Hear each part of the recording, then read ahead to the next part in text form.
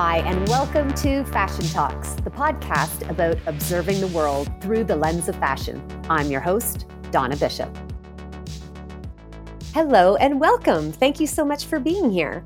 This is the last of the best of episodes before we recommence brand new Fashion Talks for industry episodes next week. And today, the episode is with Oscar-nominated costume designer Louis Sequeira, specifically regarding his work with the Academy Award-winning Best Picture, The Shape of Water. And it was recorded live at Toronto Fashion Week. Enjoy. We are live at Toronto Fashion Week with a wonderful audience here in Yorkville Village. And today I am joined by Louis Sequeira, costume designer for The Shape of Water and assistant costume designer for the same film and Steel. Thank you so much for being here. And congratulations, of course, on all the awards and accolades. Does it get old hearing Academy Award nominee for Best Costume? No, it's completely new to me. So I'm loving it. Well, congratulations. Before we start to dig deeply into The Shape of Water, can you give us just a little bit of a background of, how you got started and what is the process of the costume designer? How do you guys work together? How do you work with the director and sort of a big picture of what that role looks like on a feature film set? I think both Anne and I came from the fashion world. I was a designer and had a small boutique on Queen West by Ossington back when the earth was cooling. And Anne was in I was a wholesale sales rep for a clothing company out of France. Yeah. And so, left the fashion industry, had some friends that were working on a David Cronenberg picture, and I met some of them, and I had the chance to be a trainee. And so I worked on a series called Friday the 13th, and I was a trainee on that, and then started to work through each position through the department until I started designing. Amazing. And how does the costume designer work with the director, with the art department, with the production designer, like when you sit down and you look at the script for the first time, what's the process in all of you working together on the director's vision of the film? Well, obviously you read the script for the first time. And a key to that is if the script is really good, the images start floating up. If the script's not so good, you're like, having a hard time envisioning this world. And with Guillermo's screenplay, it was pretty good. It was odd. Here's a woman falling in love with a merman, and there were a little bit of a cocking. But from that, you basically start envisioning that world. Then you have meetings with the director, listening to his vision, and then you coordinate with the production designer on how he is going to be developing the environments that these characters are in. And then it's a process of doing research and collecting fabrics and putting that together. And it just goes on and on and on. I mean, it's a long process. And with The Shape of Water, it's a period piece set in the early 60s. And how many people have seen the film? Okay, so we won't put out any big spoilers because some people still haven't had the pleasure of seeing this beautiful piece of cinema. But, it is period. It's set in the early 60s in the Cold War. What were some of the references and some of the research you were doing in terms of, some specific references for starting to build the costume vision? Well, we did the basic, which was a lot of catalog referencing, just so that everyone in the department was very clear on what the basics were for that time. But then we also did a lot of advertising and personal references from that time, and we were looking at working class people, and we had 4 volumes, probably 200-page binders full of photo reference, which divided between working class and scientists and astronauts, and to really create this kind of reference for us to look at. Looking at period movies was also a great way to understand the interpretation of that period. And even though it was set in the 60s, for me, I wanted to have design elements that were from the 50s and from the 40s. And I was handpicking beautiful things within both the reference and when we started curating this collection that I wanted to use in the movie to bring together for the picture. And Anne, can you tell us a little bit about the textile research you did? Because I know textiles were such a huge part of the process, and you looked at a few. We did. We looked at a few. Lewis and I spent about a week in New York at the very beginning of prep, and we swatched just like from 9 a.m, I think, until they closed at night. And we just went through. And what does it mean when you swatch? So we would go in and we would look at all the fabrics, and luckily they have them already kind of sometimes pre-cut, and we would just go from there and just we had bags and bags of different wools and cottons and silks and everything you could imagine. And when we came back, we actually put it together in a library that we had we had a designed kind of studio, and we had this library there of fabrics done by all of our contacts in New York. And it just made it really easy. Like if Lewis and Guillermo needed something, we would refer back to that, and then to the wool section, to the cotton section. It was great. How many swatches would you say you had in your library? Thousands. That's amazing. And then we had to, coordinate with each of the vendors. So we actually created a double book. So one would stay with the vendor so we could reference. Yeah. We were in the store pulling two of everything and leaving a set with the vendor so that it was an easy, we need 15 meters of this. They were all numbered. So we would call Mood in New York and we'd say we want, 15 yards of number 2. They would. What we found though is the minute we were digging very deep in the back regions, and they'd pull it out. And by the time we called, it was like, gone. Oh, that stuff that's sold. Yeah. So it's a game of a little bit of hide and seek and a scavenger hunt to find the right pieces. Yeah, for sure. Lewis, you said something when we were speaking earlier that I thought was so such an amazing way to kind of understand the role of the costume designer. Is you said that part of your job is turning the costumes back into clothing. And can you explain a little bit about what you mean by that? Because I think it's such a poignant comment on a film like this, where you look at it and it's like, oh, they're in clothes. Like costumes, we can think of these sweeping, Elizabethan gowns and whatnot. What I think a lot of people don't know about this project is that we built just about everything for the lead characters. So that would be hats, belts, ties, shirts, the suits, undergarments, bras, slips, jewelry. We had a hat maker in Chicago, and so that's amazing and very creative, and everything's brand new. And now we have to make everything kind of look like it's lived a life. And, we all are here. We're all wearing something that might be 1 year old, 2 years old. And so to turn those costumes back into clothing, I had a team of people that would over dye and create patina. And that in itself, it's on a wardrobe level, it's a very quiet film. But that was, I think, the strength of it was to help tell that story and not look and say, oh my God, that's really brand new. And I think the story that gets told through some of the characters is so interesting. Like when we look at Gilles, and he's got layers to his character that we sort of get hints of, and yet his costume is so layered as well. Are those some of the things that you're thinking of as you're telling the character's story with their costumes? Yeah, I mean, with Gilles, Giles. Sorry. Yes, no. With Giles, the story behind his character was that he was quite affluent in the mid-50s. Doing advertising, and he was gay, and in a time that it was not acceptable. And during this time, he developed a drinking habit, lost his job, and so between styling him in a mid-50s look, but also creating these clothes that were quite old but well taken care of. So little men's and well pressed, but you could tell that he really stood out from the rest of the film as being in a different time zone. And then also, that he was gay, it was like a covering up aspect to his costuming. And Eliza, too, like one of the things that I think the film does so well is it kind of walks this line between whimsy and fantasy and the very real life of the Cold War. And Eliza's character is the one that kind of seems to straddle both of them in many ways, because we see hints of whimsy in her character that we don't see in her colleagues or in the other members of the cast. Where do you incorporate that into her? And is that something you were thinking of?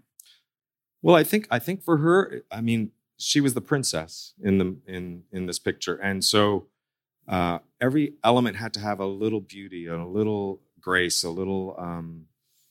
I remember us talking about doing these undergarments that we ended up never seeing it, but it was the most beautiful slip in the world that we painstakingly made. But it was just because I wanted beautiful details, which harks back to that finding a slip from the 30s and then incorporating it into the picture. And would have been very indicative of how clothing was made at that time as well, would it not, Anne? Like you're replicating as things would have been at that time and then having to age them for the Yeah, film. that's correct. I mean, Lewis has assembled this amazing team. Like I'm new to the team. I've only been in it I think 3 years. That's not that new. It's new. It's new. They've been together for a long time, and he works so closely with the cutter, who it was like unbelievable to watch the simpatico between the two of them. And she just knows, like they have the shorthand, and so it just happened. Like it was literally like in front of our eyes. Yeah, happening it was amazing. before your it was eyes. really amazing. It's too bad you don't get to see all of it in the film. Let's talk about the color palette a little bit, because the palette of The Shape of Water is so beautiful. I felt like I was underwater watching it a lot of the time, yet it referenced that the Cold War era as well. How did that develop, and how did you have to create your own hues, or how did that come about? I think early on, the film was supposed to be done in black and white. And that was something that was brought to my, Guillermo said, let's do it in black and white. And so, I studied the fabrics on how they react in black and white, because it's an odd thing. You deal with contrast. By way of a meeting between Guillermo and the studio, it was decided that he could get more money for color for the picture. And so we went to color. It was $3.5 million, which in a $20 million feature, that's a good size. So we moved into color. And Paul Osterberry, the amazing production designer, and I and Guillermo all discussed color palettes. And we would have the watercolors on one area, a black and white palette in another area. And then there was a future palette, which was mid-60s, which incorporated avocado and tangerine and cerise. And so the whole movie was really set happy in the black and white non-color world. And the color was viewed as ugly future. So we had a color palette that we would stick to. And it was every color of green, from the deepest ocean to the Caribbean for Sally, until we injected red into her costume. And the red comes at very, no spoilers, but the red comes at very specific times in the film. What was the purpose of having that pop of color? It wasn't just to kind of jar the eye. What was it communicating for the characters?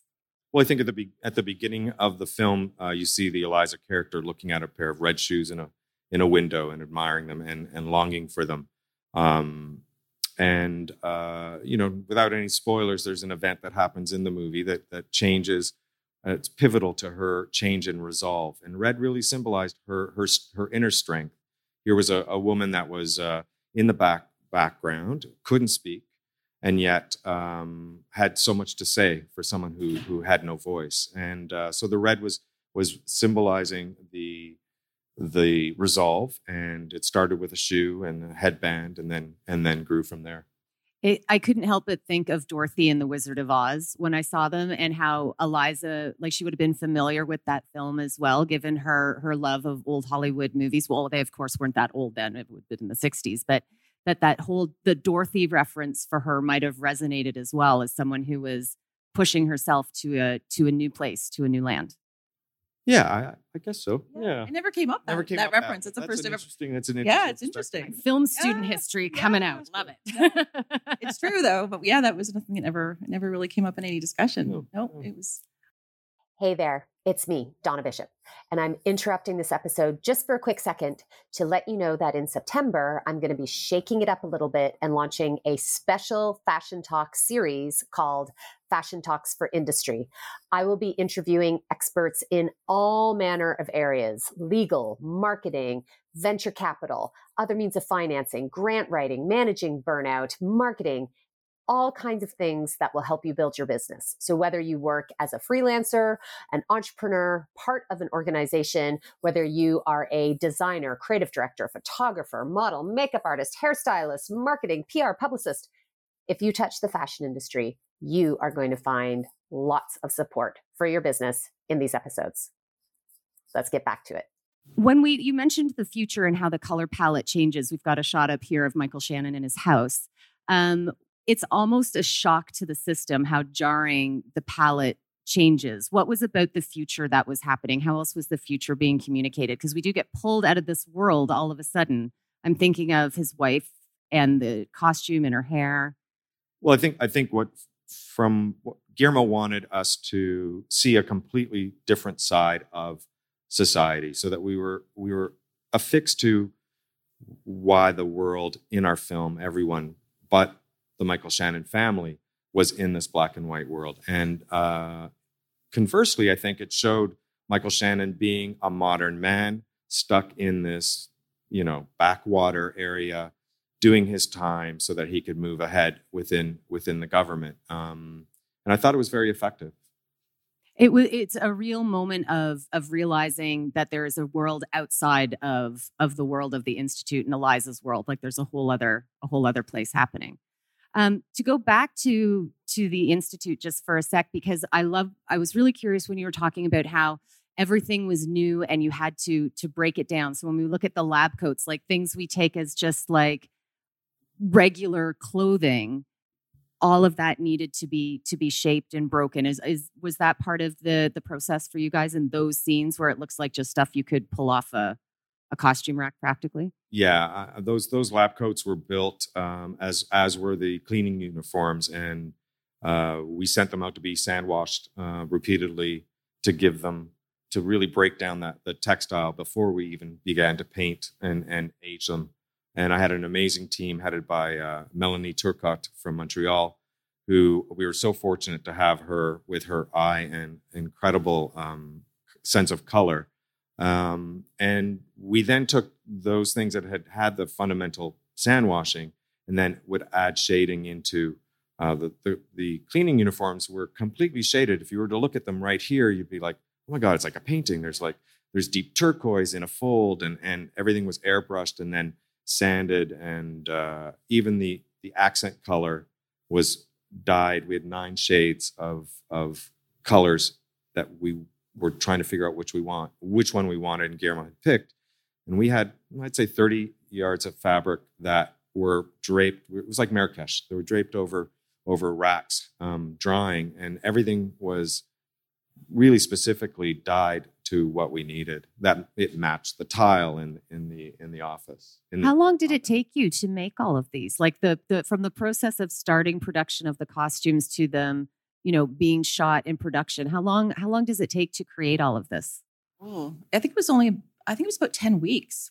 Yeah, I had 12. Yeah, we started. Yeah, the rest of the team started beginning of June. Louis started in May, and we started shooting middle of August. And do you have duplicates for characters? Like, does Eliza have various versions of her cleaning uniform? The cleaning uniform we had probably about 5 just to service the needs of. But the finale of the film, like Michael Shannon, everyone that was involved with the water, we had multiples for that, and we actually shot for 3 weeks in pouring rain at night, and all of those garments had interliners that we put in that were fused to help keep the actors as dry as possible, because here we were, we're in October shooting all night at the dock in pouring rain, and it didn't matter that the water was heated. By the time it hit the actors, it was freezing. The glamour of Hollywood. and there we were under umbrellas, Anne and I, and we don't do the set. We're back at the office, but there we were till probably 2 or 3 in the morning. Yeah, holding umbrellas, keeping people warm. We had warm buckets for people's feet, because really that was the worst. People were just so cold. And I want to talk about Eliza again just for a little bit, because she has a finesse for fashion herself. We see with her accessories. Talk to us a little bit about her shoes. Well, her shoes. So here's a woman who we see very early in the film has a wall of shoes, and yet peculiarly she's wearing just one pair of shoes. And I took that from my mom, actually, who also was kind of a fashion plate and would buy things. And much like many women of that time, would wear the one pair, save all those shoes for a special occasion. And so she had a shoe fetish, but she didn't really quite do it. And that, that also spoke to the red shoes. She bought those red shoes, and it was one of many shoes that she had, and it spoke to her resolve at the time to wear those red shoes, and especially to work, which in that day would have been simply cray-cray. How did you and Guillermo come to work together on this? What was the process like in terms of you being brought into this film? I had the fortunate luck of doing a movie called Mama, where he executive produced. And I was in a fitting with Jessica Chastain, who had gone through hair and makeup and done this transformation of being from, a redhead to a short bob. I'm sure some of you have seen that movie. And so she was, I put her in her first change, which was kind of a indie rocker look. And she went into the fitting room, and we opened the door, and then I went in, was doing a little finessing. Sorry to go on, but we open up the door, and there's Guillermo del Toro. And he, by way of the wig and the look, he was just like, holy, it's amazing. And that was the first thing I put on her. And it was one of the mainstays of the character in that movie. So we connected immediately. And then he asked me to do The Strain, where he directed the pilot. And then he would come in every season and do, a Mexican 1960s Mexican segment that played into this vampire apocalypse, or 1800. Anyway, we had an ongoing relationship. During the course of a meeting near the end of the third season, after a production meeting, he said, "Can you wait a minute?" And I'm like, "Sure." I thought, he's not liking something. And he said, "Listen, I'm doing this black and white movie about a merman, and I want you to do it." I'm like, "Okay." I'm like, "When does it start?" So that's how that came about. And what's his approach to costumes? How does he see costumes as being part of the landscape of the film? Sorry, I'm just talking away. Go. Well, for Guillermo, I mean, costumes are instrumental. A thing that he's told me that has stuck with me really since he's told me, and I incorporate into my own design, is that he speaks to, when we walk into a set, not that picture, but when we... Yes, so when we walk into a set, the set is there. The actors stand in a set, and we see them from afar, and we get an environment. But the minute you go into a close-up, the clothing becomes the set for the actor, and it's the set dressing. And so in design work, every angle is important. The back is as important as the front, as important as the side. And it's something that resonated to me in film, and I take my fitting photos in the round. So I have people do a turn, and it helps my process of designing, but also we can see problems before they happen. And literally that's what we do. Generally, we solve problems they don't even know they have in costume. Do you find you reference your background in fashion as you're designing for film? Yeah, I think so. It's all fundamental. Mike Cutter, who I've known since I was 18, did patterns for me when I was in fashion. And we flash forward, this is marking 30 years that we've known each other, more than that, but 30 years we've been working together. And it's totally part, like the foundation, that having done every position in the department, having had the fashion background, and I mean in the factory, working with the contractors, putting the buttons on, doing the cut sheets, all of that has helped when we're doing a film to be completely organized because it's a business. At the end of the day, it's art, but it's a business, and one can be an artist. And if you are over budget, then that was nice, because you're not going to get hired again. So it really is about incorporating the balance between art and finance and and what the final product needs to be. Totally. What about you, Anne? Do you find you're drawing on your fashion background when you're working on set? Oh, for sure. Like exactly what Lewis said. I mean, where I came from fashion, it was the same thing. I would go and I would, I'd be in the in with the designers, and then I would have to get it to the customer. So it's the same kind of thing here. I work with Lewis, and we have to get it to set. So it's that same kind of fluid motion from one place to another, and that's what I do, and like in the department. So yeah, and for sure. That's suppliers, that's tailors, that's the current project we're on. We ordered 2,500 square feet of red dyed sheepskin for a Santa Claus costume, and from Shape of Water to Santa Claus. I know, crazy, right? and it's coming from Istanbul, and so dealing with that. I mean, again, from our fashion background, it's in such an integral part of being able to deal with the varying shades of film, because you can be doing something futuristic and the next one will be 30s, and you have to draw on all those experiences to get the best look you can. Now, there's clearly an amazing ride that's happening right now with the award season and all the amazing accolades that Shape of Water and you guys personally have been receiving. How does working on a project like this, like Shape of Water, strikes me as one of those like special, once in a lifetime kind of projects? How does it change you beyond the accolades and the nominations? How does it shift you inside in terms of the lens you look through new projects with, or what's been inspiring about this project for you guys? I've talked a lot. So. Oh my gosh. When Lewis came to me and said, we're going to do this movie with Guillermo, I have to say, I was a little terrified. But you learned, someone like Guillermo and Lewis, you kind of learn so much. I can't imagine doing another film that will be anything like this. Like, it was so special. We were on set all the time. We were there for every moment. And now to see this happen and everyone, it's so well received and everyone's loving it. And it's like, it's so unbelievably special. It's a gift. Like, it really, truly has been a gift, this film. I mean, we would go to a new set, for instance, the hallway set in Eliza's apartment. And literally we'd be like, oh my God, this is beautiful. Like, exquisite. The set dressing, the art direction, and then to place our clothing in it. It was, and then to see the first time it's being actually filmed, and the performances, because the performances are amazing. I mean, Sally Hawkins, for a person who cannot speak, the emotions that she can emit are unbelievable, and the cinematography. And I'm telling you now, and I'm still got shivers. It really is once in a lifetime. I hope it's not just once, but it was something that everyone poured their heart and soul into, and I think you can see it on screen, and I think that's what people take with it.